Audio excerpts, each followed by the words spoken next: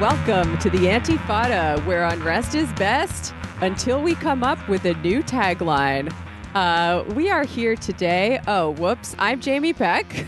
Yeah, I'm Sean. Hi, I'm here. And we are here today with Marcus and Lorax from LeftFlankVets, a leftist veteran co-op dedicated to boosting leftist and progressive movements and candidates. They have a Twitch show that is very cool. They're on Twitter. They got a Facebook. They got Instagram. They got a whole media empire. Welcome to the show, It's an guys. empire, folks. How are you doing? You know, not to use the E word or anything. We call it a media commune. At least we tried and lived by those standards. Fair enough. Except for the money aspect. That's No, we're good. That's where you get jammed up. Thank you for having us. We really appreciate it.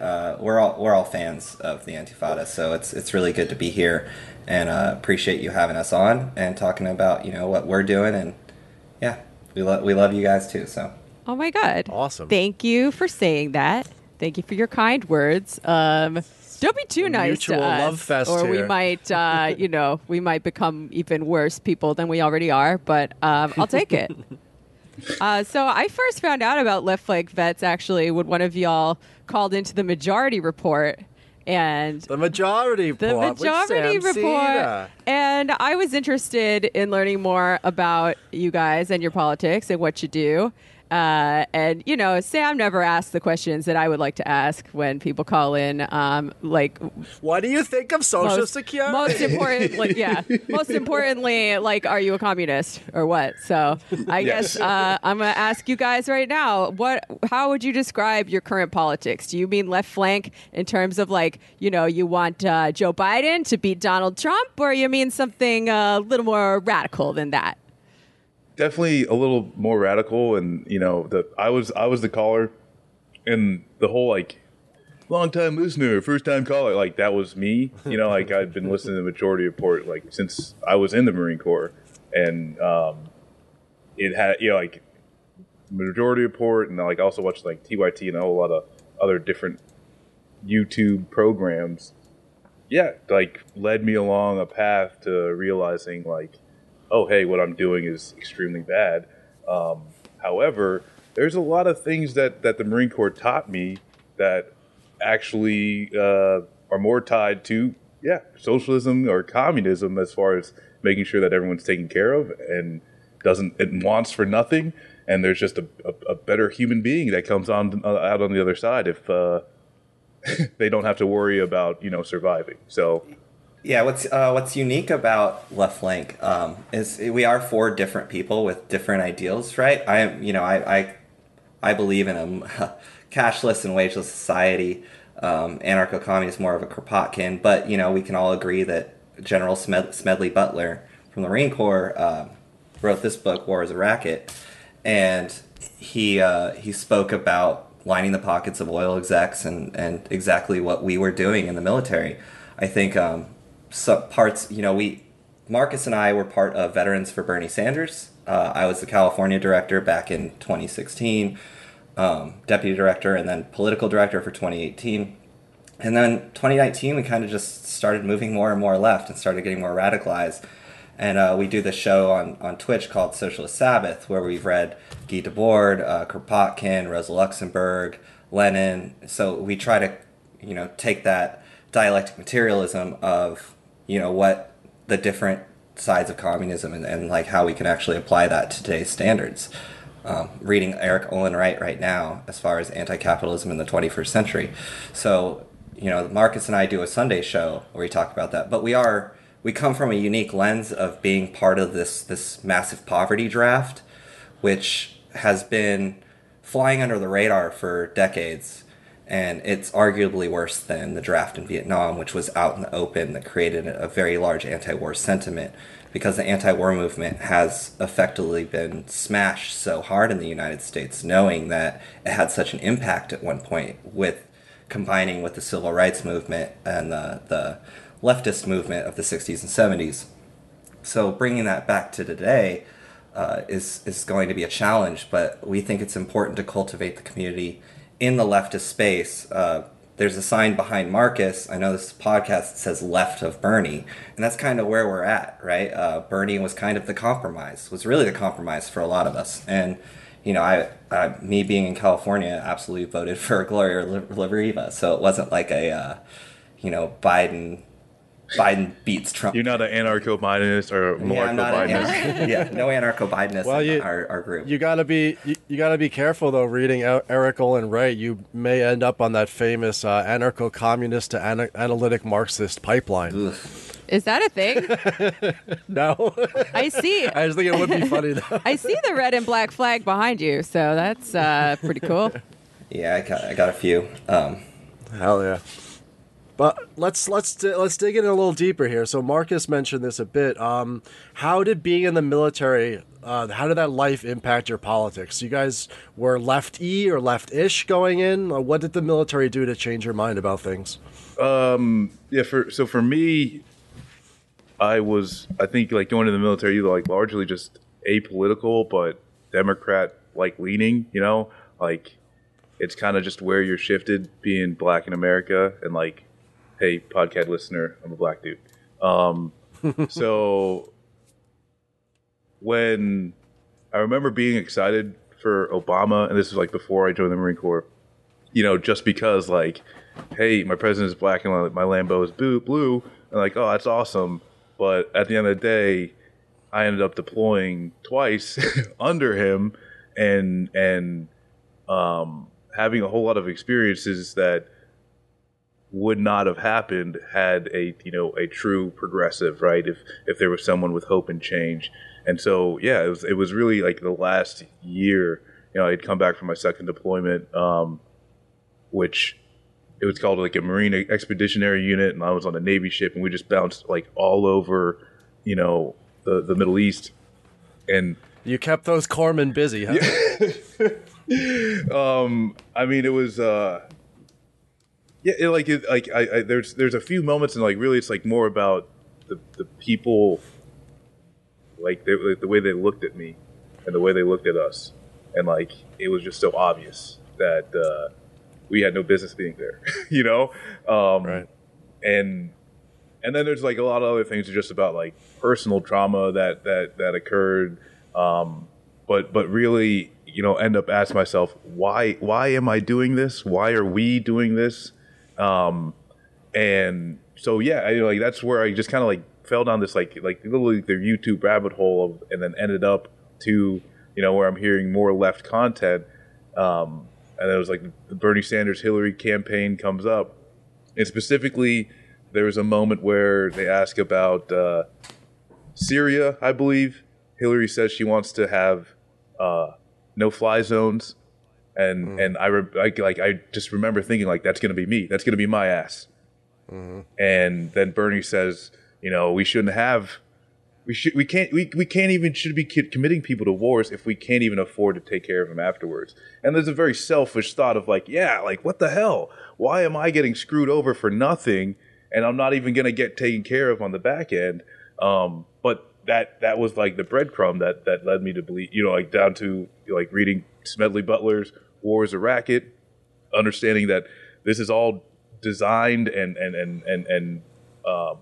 a system, that's designed to not only protecting capitalism, but also engages in capitalism at the highest nature, right? And it's like we say, like what Smedley Butler says, war is a racket, but also like capitalism runs on blood, and war is the top donor. And so I don't know. That's kind of like what I'd seen and kind of what had led me along the way. And Lorax? So what's cool about us is we represent 3 different branches. So we have Dick, who was in the Army. Erica and I were in the Navy. Marcus was in the Marine Corps. I started reading Marx in high school. In fact, like prior to that, I led a walkout against the Iraq War.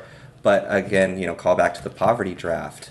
The military preys on low-income communities, and growing up without direction, did a lot of drugs and drank a lot in high school. I didn't really have a lot of direction because of whatever I was going through. But I joined the Navy specifically. I came home one day and my mom's sitting in the living room with the Navy recruiter, and they had already decided that I was going to the Navy.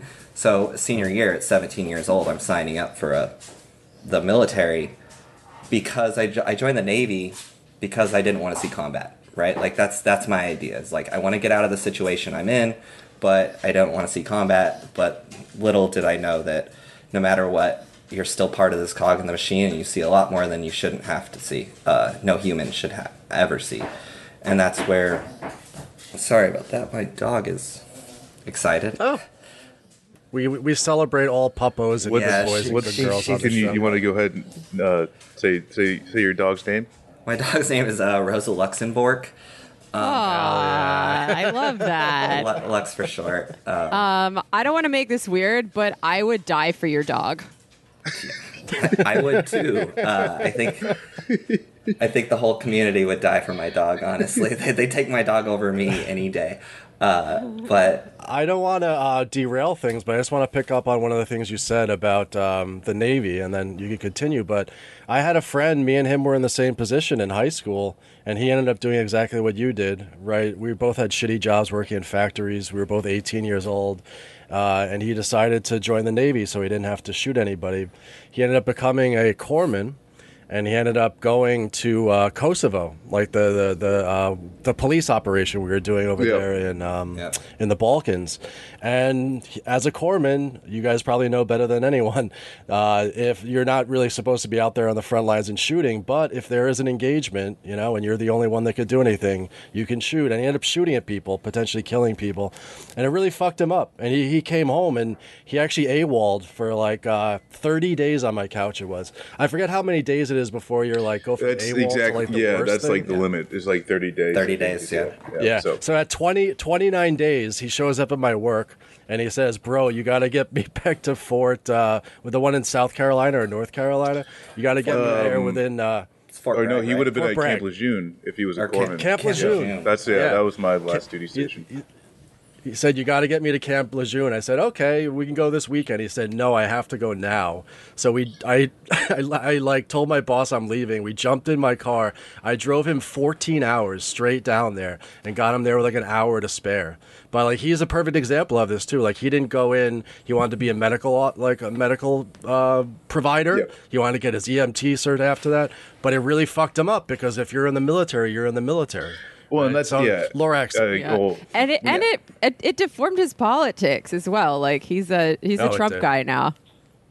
He's big time. Yeah, man. and I will He say, really the changed. majority of people who served or got out are, it's interesting because we've had this conversation multiple times about like what veterans become after they get out, and we saw like on J6 on January 6th where 15% of the people who got arrested are veterans or participated in. Oops. And there's this like weird veteran, the Black Rifle Coffee, the grunt style, fuck your feelings kind of idea from veterans, but and we know that there are more of us out there that just like don't have anywhere to go. We've tried to cultivate that community through Left Flank. It was just like, hey, if you are a lefty vet, whether you're a communist or socialist or even like Bernie supporter, which there were a lot during Vets for Bernie in 2016. We cultivated a list of 6,000 or 7,000 veterans across the country willing to knock doors for Bernie, and that's a good amount of people. And people don't really take that. The Bernie campaign didn't really recognize that, unfortunately. But like, especially like when you're talking about it's like, and like what's like why it's concerning, to say the least, about the 15% veteran makeup is that veterans largely make up about 1% of the overall population, and it skews older. Right? Since there hasn't been an overall draft, there's a lot of middle-aged to older men that are veterans, and being able to like change the narrative, but also make sure like we've got plenty of Vietnam vets that are within our community that, and like Veterans for Peace is actually anti-war organization that started by a Vietnam vet, and so there's that group there, and I guess we are kind of just a regeneration of some of those things. But I don't know where I'm even going with this. Just kind of pointing that out. Yeah, we No, there's a long history of this Yeah. stuff. Go ahead, we Jamie. wanted to ask you actually on this note about the vets in groups like the 3%ers and the Oath Keepers, and the fact that there was a significantly higher percentage of vets in the group that stormed the Capitol than there is in the general population. Like, why do you think some veterans are drawn to these right-wing militia movements? I think one of the things, and we're seeing this right now with like the military trying to take action, trying to get extremists out of their ranks.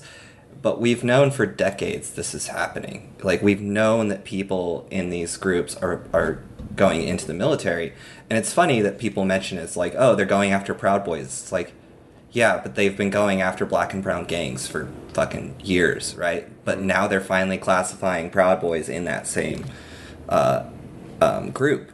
And so now we're sitting here like, oh, well, about time. But at the same time, you realize that this is part of the entire military-industrial complex. The military is built on colonialism, white supremacy, imperialism. It is built on this, and they're saying they're going to go after Proud Boys and like KKK members in the military, but I'd be remiss to say that the military that will do a half-assed job doing it. So, Yeah, I think to try and key in is like, why is there so many veterans that are involved? It's like part of it is overall culture. Obviously, like the United States has like a shoot 'em up, bang bang, gun culture that's been going on for decades now. And the part of it, the other part too, is that recruitment. A lot of these organizations, at least these far right extremist movements, understand that veterans will have some knowledge about, whether it's fighting tactics or whether it's just information on the government and how it runs, and so they're understanding, hey, this is an important community to go after, and how do we recruit it? And they're being successful in those efforts. So it might it might just be as simple as their headquarters understand, hey, this is what we can use people for, and we need to go after them, and their propaganda is working, because a lot of the military isn't really Republican or Democrat; they're independent, and so that's where I would say independent and like really like anti-government, because there's no way that you go through like 4, 5, 6 years in the military and think the government does everything right. Like, it's just impossible. And so where do you go from there? Hey, we should improve it, or hey, everything burns to the ground and the toughest person wins, and I'm reading a book right now, Hinterland, which we're going to talk about on this show, by Phil A. Neal. Incredible book out from Reaction Books. A few years old, but it's really good. One of the theses that the author had in this was that because America, in this late capitalist stage, this hellhole, austerity, perpetual crisis, because of our atomization and our alienation, there are really very few outlets people have for communal and collective living. Yep. And that when people get into the military, they feel like they're part of something. And then the transition out of that is very, very difficult, because instead of having, a corps or a unit, having comrades, all of a sudden you're left to your own devices. So he argues that that lack of communal living within American society draws some veterans into something that's like that, like the Patriot movement, like the 3%ers and the Oath Keepers. What do you guys think? I think one other point too is the culture that the military breeds, the very male dominated toxic culture.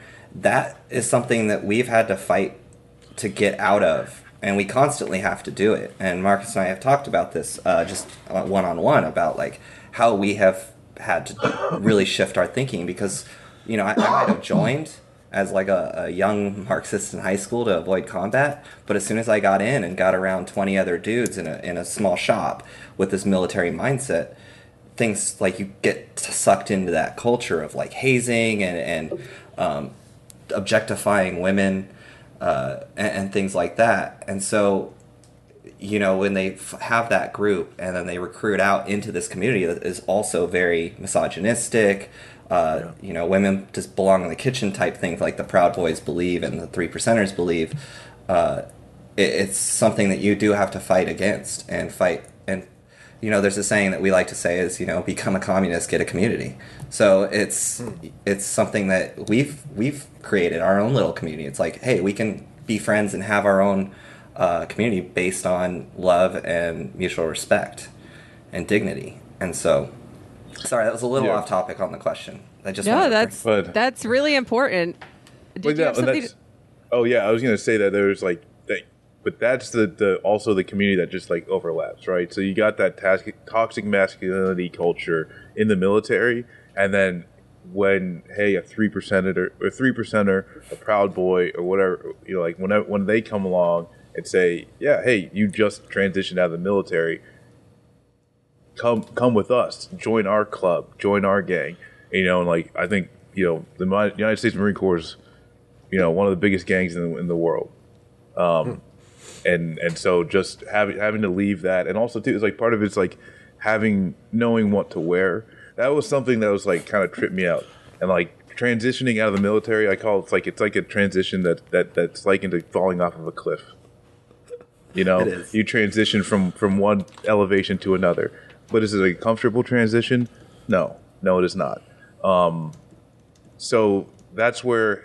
Yeah, if there are these groups of people that are like literally right there to catch the baby, like how is that baby going to be raised? And the way people transition out of the military, it is like a rebirth, because in a lot of ways your whole social structure that you had before, it disappears like that. And it's one day you are this, you have a rank, you have a certain importance to a community, and then the next day it's all gone, and that's where, it sucks, because like our whole project is a realization that we fucked up with some of our decisions in our life, and we've contributed to something that's literally changed the world for the worse, right? The military-industrial complex, the United States military. But how do we go forward and make something better of that? And how do we try and be the other side, hopefully being able to catch people, and drive them to a much more positive way of living and thinking.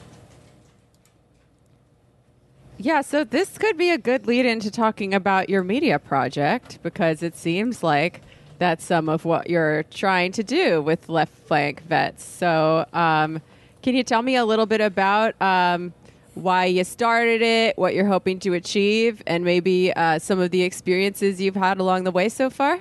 Yeah, I'll start off on this one.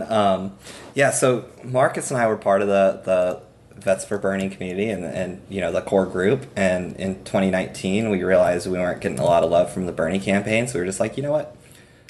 We got a hold of the social media. The person who started it was like, I'm done. So I'm just like, you know what? LeftFlankVets is something that I've been thinking about for a long time, because it's something that left flank itself is a military maneuver from the left, right? And whenever you see articles about like AOC, the left flank of the Democratic Party, right? We were just like, you know what? We're just going to call it LeftFlankVets. And we just started a new Twitter. And our only rule when we started our Twitter was just don't get banned. Like, we can go after all the Democrats we want. Like, with Vets for Bernie, we were tying ourselves to Bernie. But now we're just like, reins off. Let's go after, like, the people we don't like the Joe Bidens of the world who pushed for Iraq in 1998, you know? Mm-hmm. 6 years before we even entered Iraq. 7 years. But these kind of things, we started Left Flank. We were never going to be any sort of media group or like do a stream. I didn't even know what Twitch was. We just like shit posting and cyberbullying people in power. Yeah, we enjoyed it. Very important. That's how you end up with a Twitch stream or a podcast. These days. Like, You just get really good at cyberbullying the worst people in the world. Well, then we took cyberbullying to the next level as soon as we realized the military was starting to start Twitch streams to recruit 12 to 14-year-olds, right? Oh, So God. yeah. Gotta So we were fight like- fire with fire. Yep. we were like, we're going to go on Twitch now. And I remember our first stream, it was like I was sitting on the balcony having a cigarette and a beer and like went to the liquor store to buy more beer and cigarettes. And that was like our first stream. We were just testing it out. And then Erica, so it's four of us, Erica, Dick, Marcus, and I. And Erica joined in. She was pushing for the United Left stuff. And she's like, hey. And we were like, hey, let's ask her to join. She's a Navy vet, just got out. And so we had our core group of lefty vets, and Erica does a lot of great work. And Dick is one of the best shit posters I've ever met. Marcus is fantastic as well. And like You I can't do all, see, like, but the I'm data saluting right now. Yeah. It's And like this, yeah. actually. And that's like, it's kind of like, it's been a trip really because, like the name is Left Flank Veterans.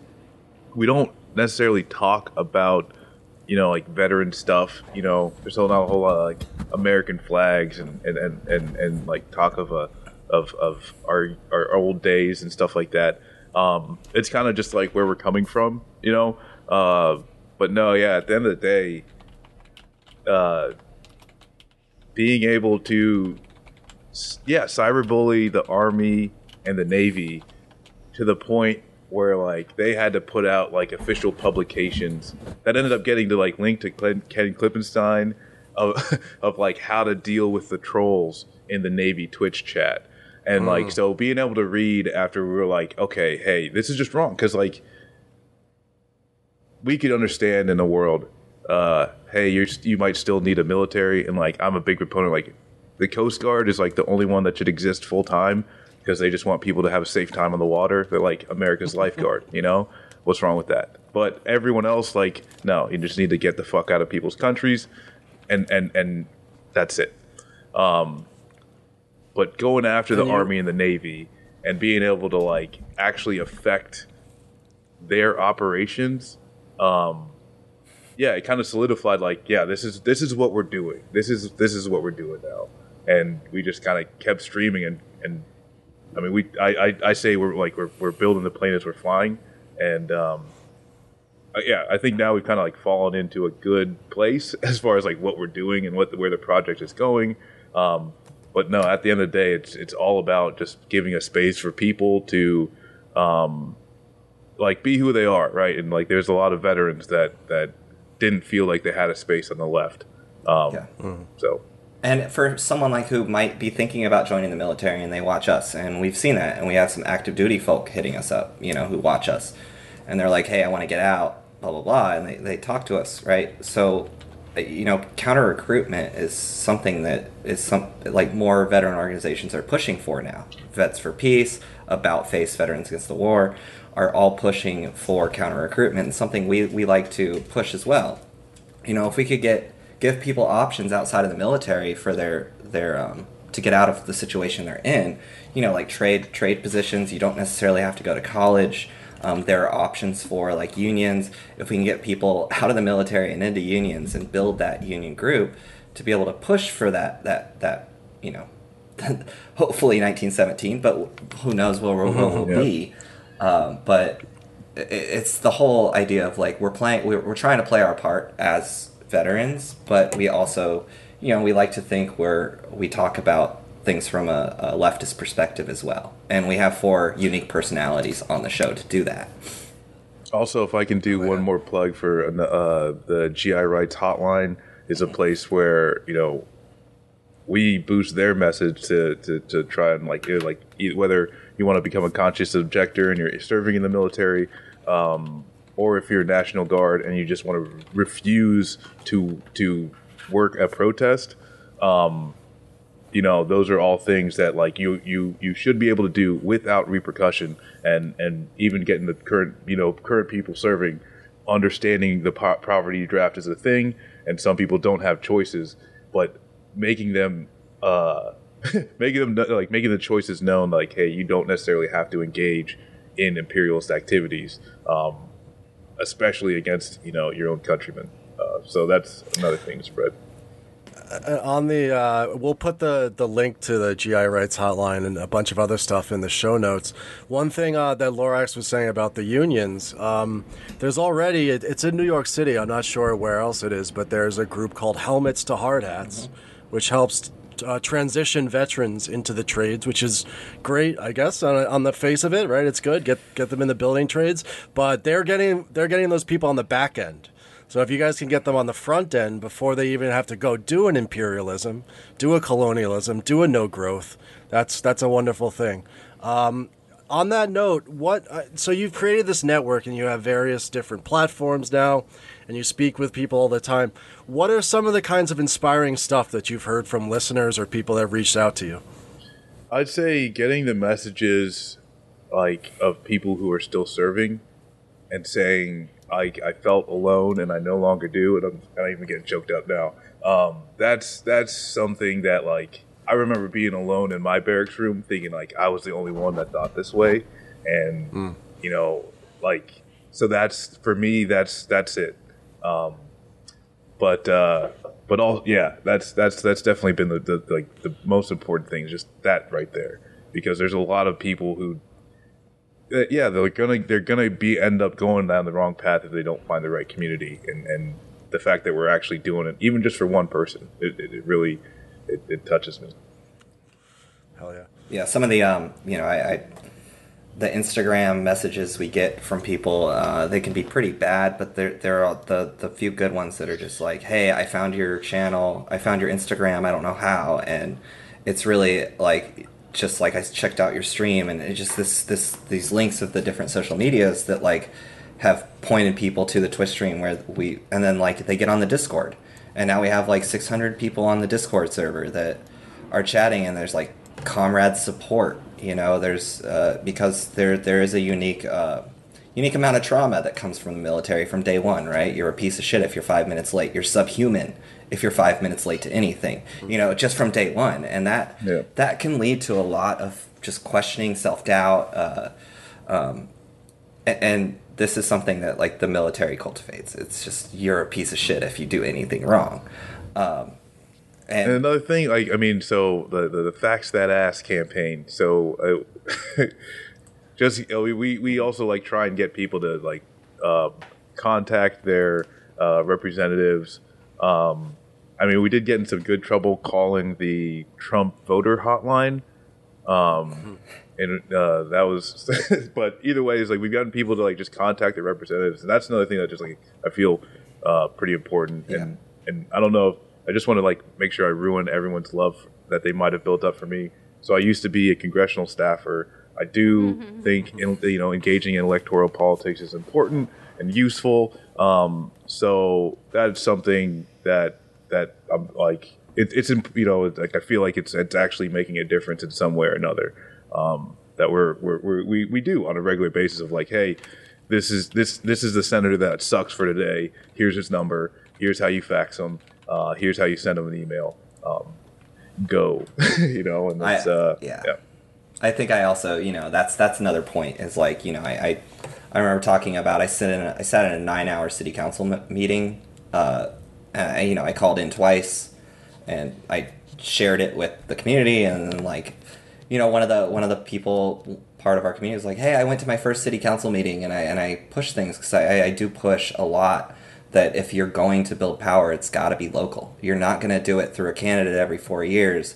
You have to build local power, and local ballots don't have Democrat or Republican on it. So if you can build a working class movement, you've got to do it through local pushes, right? I'm a member of DSA and also a Socialist Alternative San Diego, and told them I'd give him a shout out.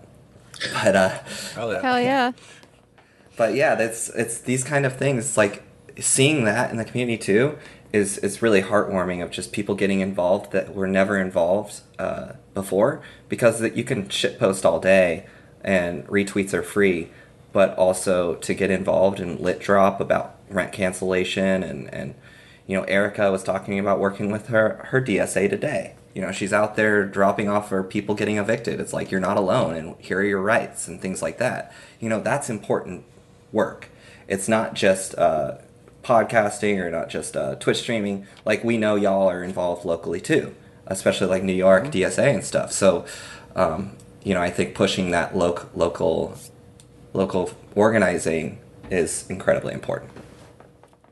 Yeah, I couldn't agree more. You were talking about Bernie earlier, and I want to dig into that a little more because Bernie was really the closest thing we've had to an anti-imperialist candidate in quite some time, at least a viable one. So what impact do you think he had on the anti-war movement, on your efforts to, radicalize people in the military? I know he had very strong support from veterans. And maybe this is a follow-up question, but what would you say to the hardliners who were like, well, Bernie's still an imperialist and he upholds capitalism, which is the root cause of imperialism. Therefore, not a viable route, not a viable messenger for any of this stuff. I would say, I guess, I'd start off with the haters because that's the easy swat. Is that like you don't have a messenger, without him being in the position that he's in. So if it's like, oh, hey, he shouldn't be a United States senator, and that's something too. Is like at the end of the day, we critique Bernie often. Like every time the F-35, got like $1 trillion black hole. Part of that, Bernie supported it, voted for it, and part of the F-35 is it finishes assembly in Vermont. So. Yes, that's something that we can critique. However, to go to the original question, that's where, with Bernie Sanders, it just popularized. There's multiple movements. Whether it's fighting for $15 minimum wage, which no isn't enough. Medicare for all. A lot of the issues that he just popularized. It's not that Bernie Sanders invented anti-imperialism or invented the anti-Iraq or Afghanistan war movements, but just the ability to popularize those things and also allow space for some other entities to just grow within his wake, like us. So at the end of the day, if Bernie is a complete sellout and should be canceled, if he was able to bring the community that we've been able to cultivate and the fact that we're just being able to speak to y'all, if that alone was it, then I'm happy. I'm not gonna complain. Yeah, I think a lot of people came from the Bernie movement and radicalized post Bernie, right? Bernie opened the door. I think also Hillary Clinton being the war hawk that she is in 2016, pushing the no-fly zone in Syria, which would lead to a greater conflict with Russia. We don't have to go into details of what a no-fly zone in Syria would do. But, these kind of things, there's people like, I'm not a fan of Tulsi. I believe the Tulsi to Fash pipeline is a very real thing. But she was a surrogate in 2016, and I remember her speaking against the military-industrial complex and Stop Arming Terrorist Act. Too bad she went the way she went. But we don't have to get into Tulsi discourse at all. Please no. No, we do not. No, we passed that. But those kind of people did open a door to the anti-war movement. And with active duty, I will say Bernie got more donations than any other candidate than in 2016 and 2020 from active duty folk.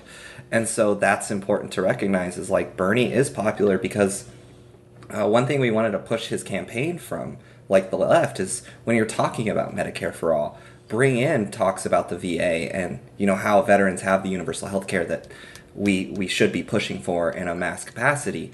And we never got that. We never got that push from the campaign because it was too far to go for a national healthcare system, right? Medicare for all sounds nice. It's nice messaging, but we see that ability as veterans to be like, hey, we've experienced a nationalized healthcare system, and I think that is something we can bring in. Bernie just opened the door. We're just taking him more left. That's really all it is, and we've cultivated that community.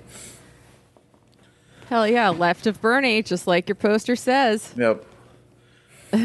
Moving into the future, because Bernie, for better or for worse, is very much the past. Not that he's not doing fine work in the Senate, but Joe Biden is now president. Science is back in the office. We believe in science and we believe in the rules-based international order. We're going to go around, we're going to repair all the damage done by the Orange Menace. As veterans, as people who have seen the front lines of this and obviously still pay attention, I'm sure, a lot to the course of American imperialism, what are your foreign policy expectations under Joe Robinette Biden? Yeah, and will he be substantially different from Trump? Because this is one thing that the libs were using to browbeat everybody into voting for Biden. So I wish it would be nice to talk about the expectations, but we are already dealing with realities with Joe Biden's foreign policy, and from pushing troops back into like areas around Syria to now going back on not selling weapons to Saudi Arabia that'll be utilized in Yemen. There's recruiters across the board are preparing to ramp up for the economic downfall of most of our society, and no, like when they talk about war drums with Iran that are getting beat, pushing more troops back into Iraq and Afghanistan. Yeah, it's like we don't have to talk about expectations, and we know for a fact that if you're going to say who's better at starting a war or getting a war started, Joe Biden or Donald Trump, the answer is Joe Biden, because he's been successful. Yep. Lorax? Yeah, I would 100% agree. I mean, we're already seeing Joe Biden back off the Yemen stuff, but I mean, when he said it, there were caveats involved, and I think that's where we know those caveats. When you say we're going to end offensive funding, what do we call our department? Department of Defense. but like, that's the thing. There are words like national security is just used as a guise for fucking imperialism. And so you have people like Joseph Robinette Biden, who was pushing for Iraq in 1998, who's never seen a war he doesn't love or voted for. And so even in 2008 to 2016, when he was vice president, there were a lot of things. He was supposed to lead the pullout of Iraq and Afghanistan. Didn't happen. Supposed to lead the Guantanamo Bay closing, which there's word that he's looking into. Again, he's creating a committee to look into closing Guantanamo Bay. Will it happen? Yeah, and he owes me $2,000 motherfucking dollars. Where's my money, Joe? Seriously. No, exactly. And so, what he did with Saudi Arabia recently, and this is what the press is going to cover. They're not going to cover the fact that now we're giving them defensive money so they can create more famine in Yemen, but also he's backing off of that. And then the women's rights activist in Saudi Arabia who just got released, but really is not fully released. And I think he came out and did a whole press conference saying, I praise Saudi Arabia for doing this, but people in Saudi Arabia are like, no, she's still being held. She's just released from jail. And so there's not like any actual fight going on. And so Joseph's out there pushing for that. And, this is just the fucking check boxes, right? You just, I don't want to put on the foil hat, but these are the things that you see. It's like, hey, we're going to stop the offensive in Yemen, and we're going to praise Saudi Arabia for being a human rights leader by releasing this woman activist, and we're going to condemn Iran for being an anti-human rights country, even though they're about 30 years ahead of Saudi Arabia and the Wahhabi government there. And so we're building up that relation, and we're building that push for Iran. The war drums are already happening for Iran. They've been happening for a decade. It's not something that Joe Biden wants. And then his Secretary of State, Anthony, and I cannot remember his name. Blinken. Anthony Blinken has already said Iran is the number one state sponsor of terrorism in the world. China is our number one threat. China and Russia are our number one threats. So the cabinet's full of ghouls. Better ghouls, sure, but that's, Yeah, like, matter. What the fuck does that mean? Like, what does it mean? And, like, that seems like better ghoul might mean better at starting war ghoul. Right. And that's where it's just, like, business as usual means we can start forever wars. That's what business as usual means. And we are here. We're back here again. Yeah, I mean, Trump couldn't even start a war with Iran. What a loser. What a He dweeb. definitely tried, and Iran. Credit to Wait, Iran. but it was- They fucking murked yeah. Soleimani, and Yeah. it didn't even work. So I was gonna say thanks to the rational planners over in Iran who decided not to take the bait and just throw some missiles at empty parts of bases in Iraq. Thanks to the Iranians, Yep. an entire regional conflict didn't pop off because say what you want about them, but they're relatively reasonable and rational world actors. They don't want to get fucking murked. Yeah. Which and like the thing with that Soleimani strike is that it came off of actions that were out in the open. There was a reclassification of certain Iranian military groups. There was, like from them just being an organization to them being a terrorist organization. Like there's certain like bureaucratic steps that happen, and that got reported on almost a year out in advance.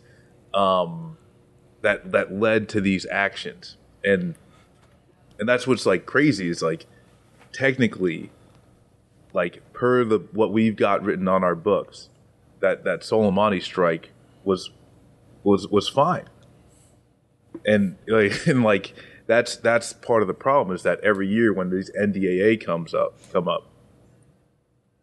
That's where you see, that war is indeed a racket. When the two-party system can come in lockstep, they can't agree on giving local governments money. They can't agree on getting testing done. They can't agree on any of that shit. What they can't agree on is $740 billion for 1 year for Pentagon funding. And that's, also understanding that they're going to give the Pentagon more money throughout this next year. And they're going to do it again and again and again. The National Defense Authorization Act that you're referring to, it's about 20 years old now at this point, right? Yes. It's almost its birthday. Yeah. It's going to almost be able to drink starting next year. So there's two. Pretty watch out when it gets drunk. Well, You don't want to know what it's going to do. There's the NDAA, which is the year, it's part of that was part of the omnibus bill this last year. It's every year they vote on the NDAA, but the AUMF, the Authorization Use of Military Force, is from 2001, right? It's classifying any country that has a terrorist, air quotes here, a threat, right? Where we can bomb whatever country we want as long as we classify them as harboring terrorists. And that's what we got away with, like internationally, or not internationally, but nationally through the United States and our laws. Bombing Soleimani was killing him, assassinating him was okay based on the 2001 AUMF. And that's where Trump gets away with that. And Biden, I can guarantee you Biden's going to be a little bit better at starting a war with Iran. And, people bring up like the Iran nuclear deal. I don't agree with the Iran nuclear deal because they're trying to bring it back, but it's regulating in other countries what they want to do with their resources. If you're another country and you saw what we did to Libya after we asked Gaddafi to give up his nuclear weapons, and he did, and he complied, and we still fucking destroyed their country and created an international slave trade out of Libya. Would you give up your nuclear weapons? That's, at this point, no. You're trying to defend yourself from U.S. imperialism. Yeah, hell no. This is what no anti-war movement does to an AUMF. Oh, dear.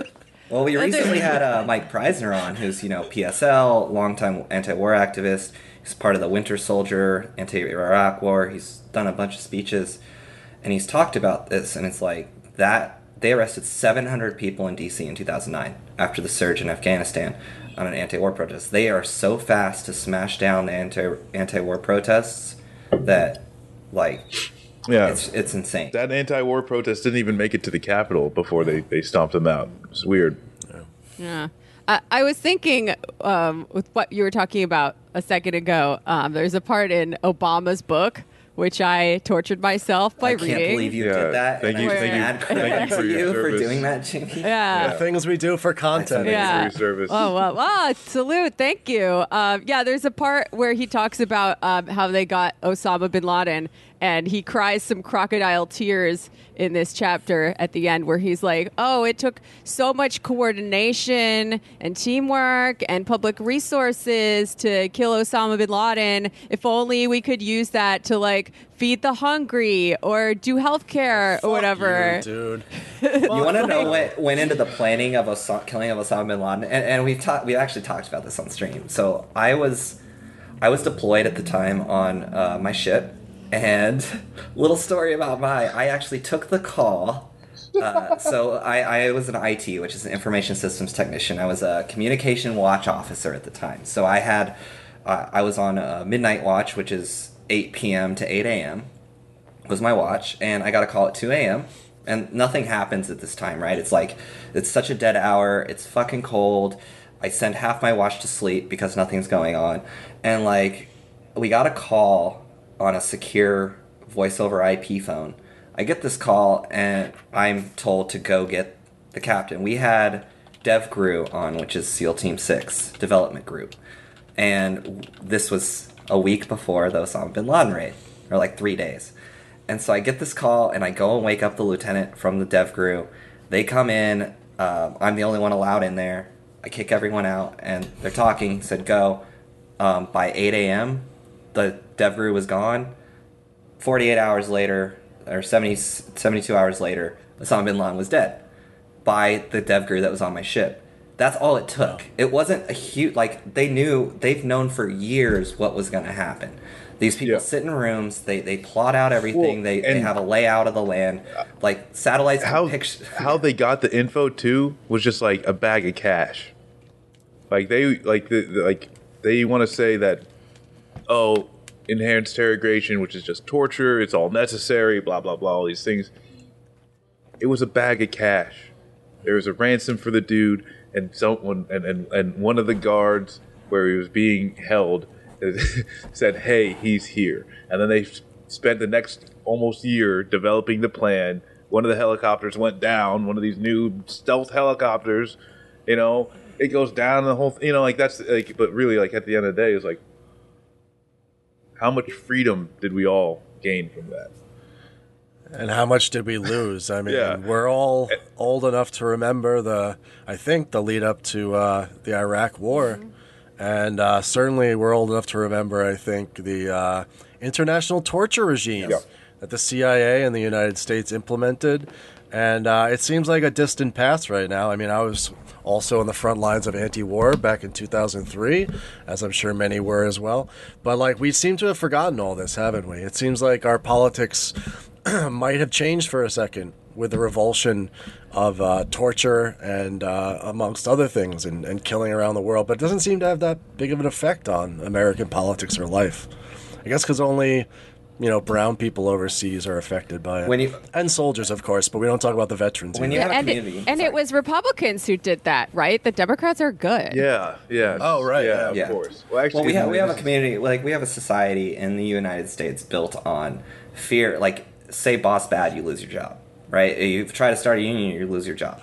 And there's very little protections. And I feel like I think the majority of the United States is so focused on living paycheck to paycheck to worry about, like, and to see that and say, hey, why are we spending $740 billion at the Pentagon and not getting that money in like my pocket? That's dumb. But, that's like the whole Ron Paul narrative, which is just a shitty fucking way to push trickle-down economics. Like that anti-war is bad, right? Like the anti-war that coming from libertarians is bad. But like to look at that and say, yeah, no one cares because our minds are like squirrels. Every 2 weeks there's a new fucking issue. It's like we don't have $2,000 checks. We don't have any relief. We have a massive pandemic, global pandemic that we just lost one of our community members to last week, and it just didn't need to happen. Sorry. And that's where it's hard to focus on so many things, but we need people still to organize on those front lines. Yeah. Well, I think it's like I think that's why it's like war is a bipartisan effort. And we've actually been able to work with like this think tank SPRI that like did a thing of like wag the donkey, and it's like of like wag the dog of hey, the war movement will create the war. but just focusing on Democrats, how much money the Democrats take from, military industrial complex, and the fact that they're like largely just in lockstep, where the only people, that are actually voting against these NDAAs and the AUMFs when they come up are the squad and like the left, the left flank of the Democratic Party. So yeah, that's where we also try and be like more helpful towards the future, as far as like trying to do interviews with candidates, and I try and get like House candidates on and just do one-on-one interviews with them, and I call it like don't call it a comeback. And it's just like the idea is like, especially like for progressive, for leftist candidates, you can't think of elections as like the end of the race. It's just a checkpoint, right? It's like marathon type shit, and each cycle is just a checkpoint. Like AOCs literally don't happen all the time. Think more Cory Bush, where the third time was a charm, and that's where we need people there that, if we're able to talk with them, and with some cases, we have these conversations about veterans issues, but also anti-war stuff. Also, hey, this is what the military-industrial complex looks like. It's going to look like a shipyard that wants to save jobs in your community, right? Mm-hmm. And you're going to have to push back against that. It's going to look like a factory that's providing some type of material for the military. That's how it's going to come up. And you need to be able to speak on, say, hey, yes, these jobs are important, but what you are doing is actually detrimental to the world, right? Us included. This is not serving defense. It is only serving capital. And so being able to really not change minds, but support candidates who understand what's really going on, and also too just being able to give them that information is something that we're all about and really trying to get going. Yeah, word. And it's important to have the discussion too about how much larger this is than just the military and active duty and veterans. It's an entire military industrial complex. When I mentioned my buddy who went into the Navy all those years back, I was working at an elastomer factory making precision pieces for missiles and helicopters, and he was at a munitions factory.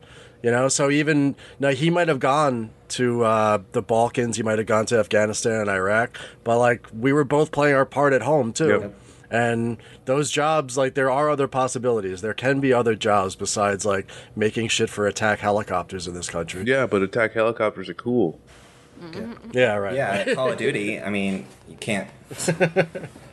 Yeah. Which to say, I will say this, like, if there's not a Call of Duty level of January 6th where you're some, like, cop, like, trying to take down MAGA chuds, like, they're just fucking up so bad. Like, just cancel all. Where are our revolutionary coders to make that mod, man? Well, we know now that it's not illegal to incite an insurrection, so that's kind of cool, right? Yeah, that's great. Yeah, that's great. So we're talking all about the connections between the military-industrial complex, capitalism itself, and imperialism. And, in order to actually solve the root causes of these problems, we probably need a revolution. And that's something that we all understand here. You're nodding your heads. Gotta do the thing. We got to do the thing. The thing or barbarism. The thing. Gotta be done. And the military has served a pretty important role in most revolutions throughout history. But when I talk about the need to organize within the military and split it along class lines, some people laugh at me because, liberals especially tend to think that the military is a bunch of MAGA chuds and, they're never going to be socialists. So what openings do you see to do that kind of organizing in the military? How is it impacted by the economic crisis that we're going through right now? And, how could this help us do the thing in the end? I think, one, creating the separation of line. I know a lot of leftists, and we've talked about just like being veterans in leftist spaces where, even in some leftist spaces, we're compared to like, you're a cop, basically. You are no good, you participated in this, and realizing that like cops don't actively recruit poor communities, but versus like the military does actively recruit in poor, low income, black and brown communities specifically. They offer citizenship to poor countries to come to the United States, serve in our military. Like the Navy has like 1/3 of it's like Filipino nationals, right? And then they become U.S. My dad got his citizenship by serving in the Army. You know, it took a year of service, and then you're good. I think differentiating that, but also bringing in, making military personnel and veterans understand that war is a racket. You know, I like to throw Smedley Butler at them and say, "Hey, you should read this." I mean, it's literally this thick. It's like 20 pages. It's super easy reading, but also realizing that they are fighting other poor people in other countries that have nothing to do with their governments, and realizing that American exceptionalism is actually bullshit, and we don't have a moral authority to be anywhere. And to get that, just those plugs in their ears is important to the socialist movement, and we do need a revolution. I 100% agree with you. And I think that revolution starts locally, and that's where, we push those kind of things. Like and that union building, right? Like pushing military vets into unions, because you can't have a revolution without a cohesive militant labor force. And so having these conversations with fellow vets, and I think being a veteran helps. Having conversations with active duty folk, and you mentioned militaries being involved, and we realize that every revolution or every movement in history has had former military on the front lines as co-conspirators in that movement. Like every single movement you can mention, whether it be the civil rights movement, women's rights movement in the U.S. history. Look at the Bonus Army and what it did in the 1930s and what it achieved.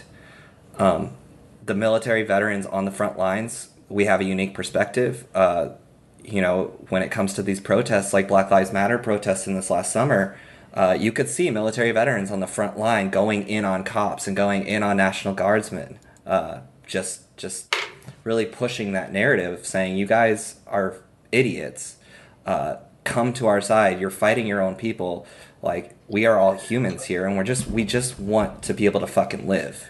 Right? Well, I think there's also it's like there's a scale, right, of how do we. I think like my first focus always is like, how do we try and disarm the like imperialist structure as much as possible. I very much think of doing the thing as like there's certain conditions that are necessary to be set prior to a successful thing. And so understanding the current military is much different than when anybody else did the thing, and there needs to be a very deep understanding of our military structure, and it's like we're not going to be able to do the thing with anything like we're going to be able to purchase on our own. And so like at the time, it was like, then like, what would that look like? It would necessarily have to be certain states having governors who are the commanders in chief of National Guard units that are, sympathetic to socialist causes or even doing the thing themselves.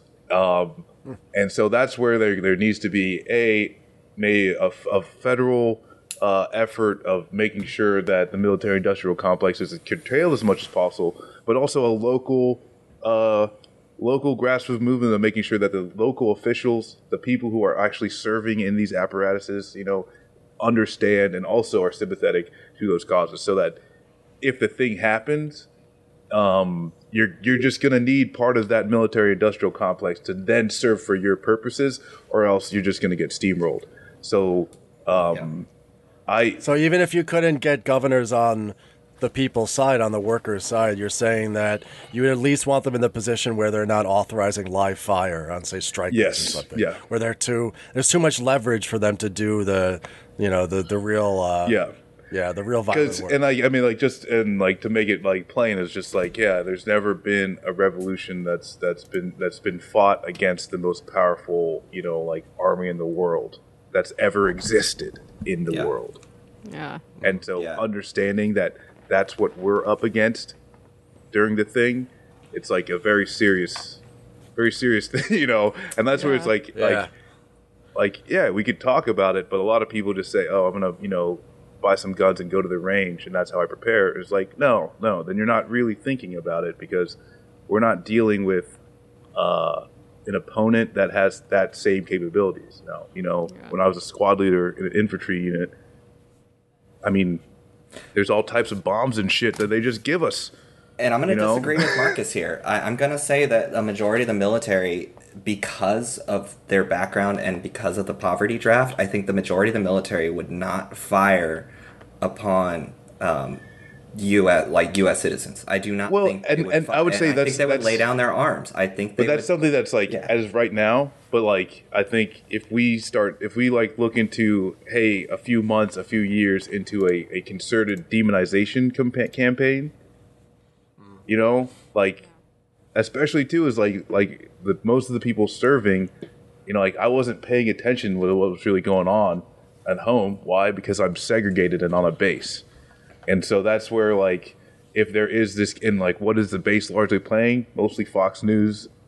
And then that was under Obama, they're mostly playing Fox News and the chow halls and all these things, So it's like, that's where it's like, hey, if there was actually a serious revolutionary effort, there'd also be a concerted effort by the military industrial complex to push back.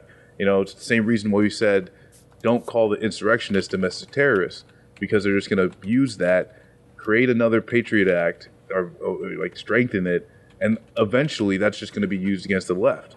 Being able to just understand and walk that tightrope of, and understand the propaganda efforts are dangerous, and they will utilize that to a stronger point. This is a good. You guys obviously don't agree on everything here, and I think that probably all four of you have a different idea about how things could shake out. But it's important for the listeners, and I'm proud that we got you on to get the opinions of people who actually have been inside of this imperial apparatus. One that could be is already in a sense being turned inwards towards us. You guys know better than anybody, what we would be facing in that situation. So I think it's important. At least that, and much more is important for Left Flank Vets to be around. Yeah. No, we're breaking up right now. We disagreed once. Yeah, so. We disagreed. We're not getting back together. I think it wasn't the opinion on the Hamilton. No, that's okay. Well, that's just started it, and now this is finished. The fire is just it's too strong now. Yeah. So I feel like I always do this when we're getting towards the end of the show and cheat by stacking a bunch of questions on top of each other into one question. But I want to follow up and ask what impact you think this insane omni-crisis that we are in right now is going to have on all of these efforts to, organize within the military, because I could see it going either way, really. On the one hand, people are desperate. People are desperate for money. People are saddled with high levels of student debt that would seem to increase the power that, capital and the government has over everybody going into the military. On the other hand, this can be very radicalizing for some. So what impact do you think it's going to have? I know that, there's always been reports that, actually, military recruiters are setting up to catch, to be that catch for people who are in an economic crisis. That's, it would be a hope. My hope is that people will say, instead of spending money on the Pentagon, let's instead spend money on 2,000 reoccurring checks that are actually retroactive. Let's spend money on a national healthcare system, so to make sure that if there's ever, no disease or health crisis, puts you out of living a healthy life, financially or otherwise. But my fear is that Joe Biden is going to, find a war, and, people are going to be in such a depressed state that the military is going to be a viable option. And, I hope to be a part of that, the push against that, because that's where I see things going. And like that's things like with Biden, it's just not all that hopeful. You know, if we did have a Bernie, you know, as president, it would be, you know, a whole different mindset of like where our country is going. But it looks like Biden is going to have an ample workforce, just starving, you know, literally starving, and being willing to do whatever they have to do to survive, which, you know, we totally get. Yeah, I don't disagree with that. I think with everything going around right now, you know, before the pandemic, the debt-to-income ratio is just the worst it's been in U.S. history, and it's something that it's not really talked about. We talk about student loan debt a lot, but like regular credit card debt-to-income ratio is ridiculous right now, and we're looking at another crash. Don't know when it's going to happen. I thought it would happen in April, like 2019. Didn't. Now it's just gonna. We're in suspended animation now, but for every month we wait on liquidating that capital, it's only going to get more spicy. So it's coming. And I see Biden bailing out the banks. I see him doing exactly what they did in 2009, and I see people joining the military based on, you know, their economic conditions. Like Jamie said, economic conditions. I believe that people will join, but morale will be so low. Morale is already incredibly low, and I think people don't realize that about the U.S. military.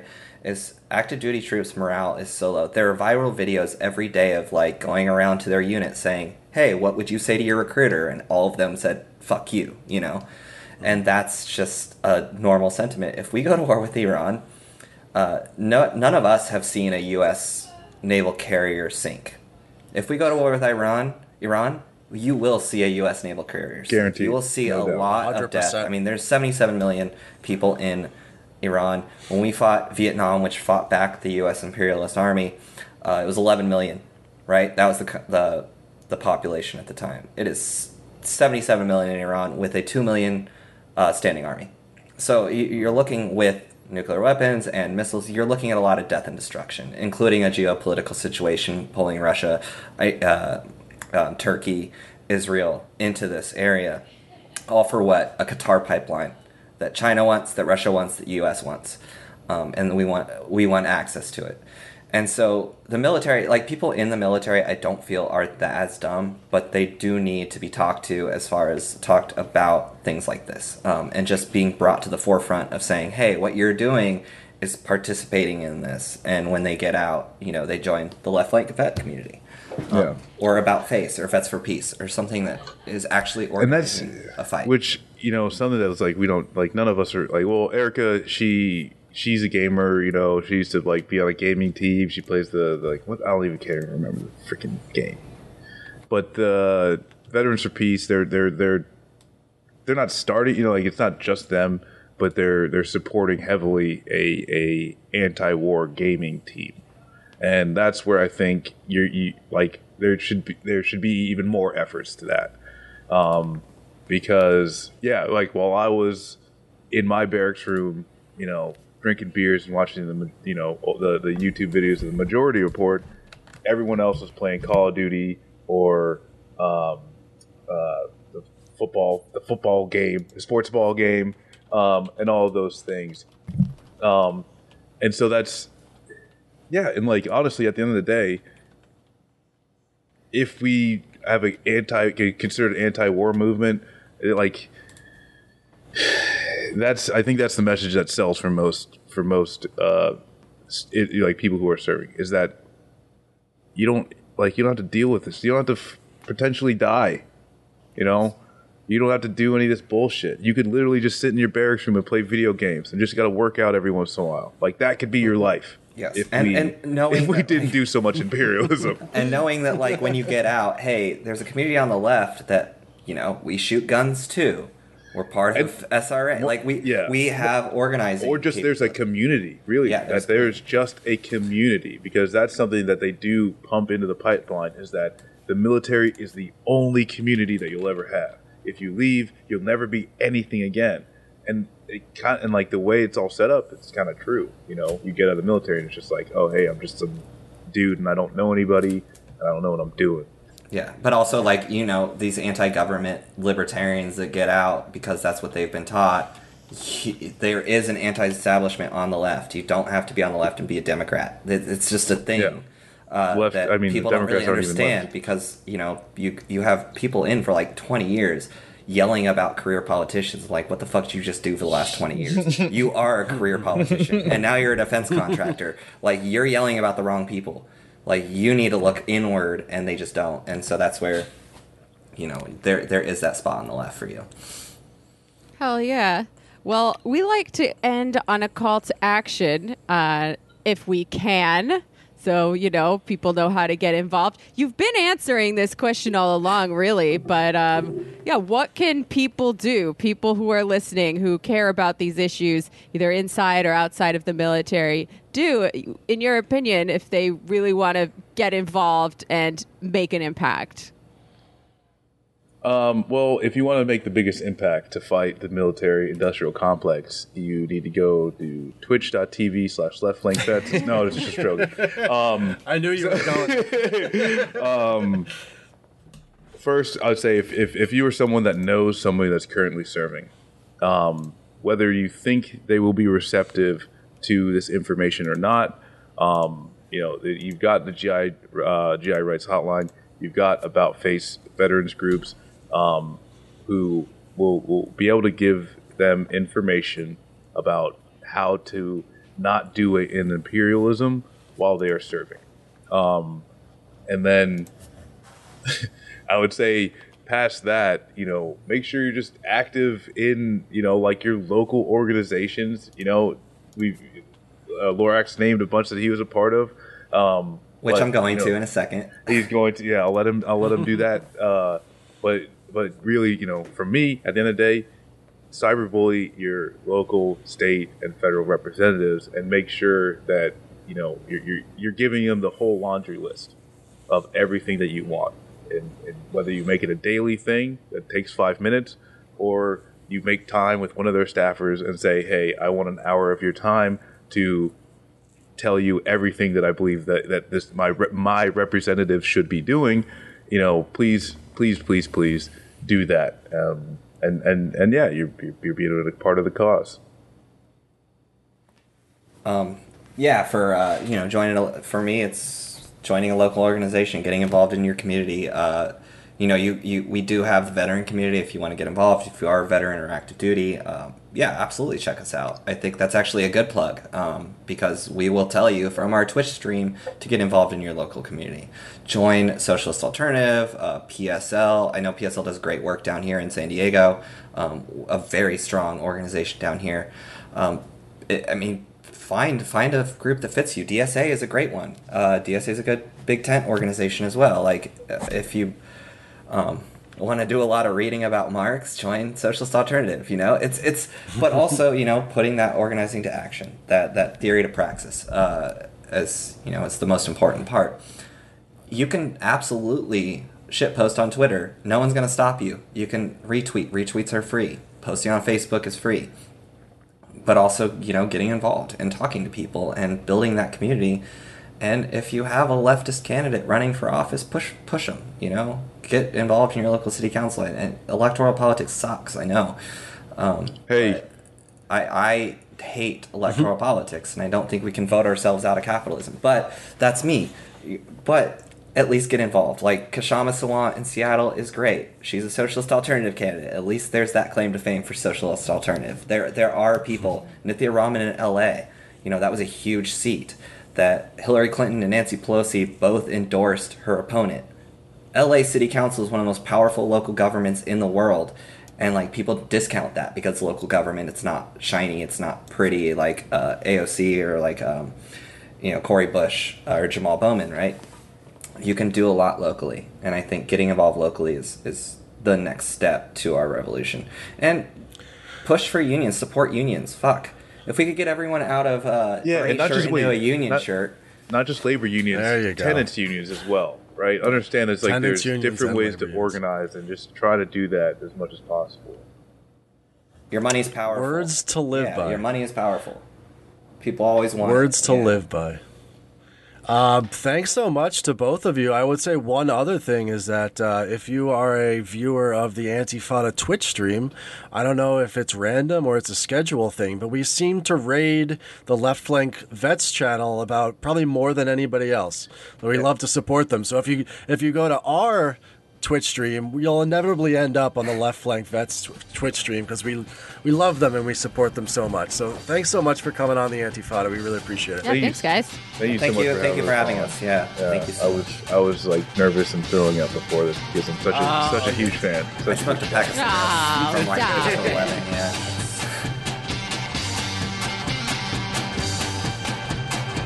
All right, my name's Gary. Let's go. It's beat time. It's half time. It's smoke time. You know, we don't like the Army. What Army? Who cares what Army? Why do you kill all those kids over there in Vietnam? Mad Viet Cong. My brother died in Vietnam. James Bond, who is he?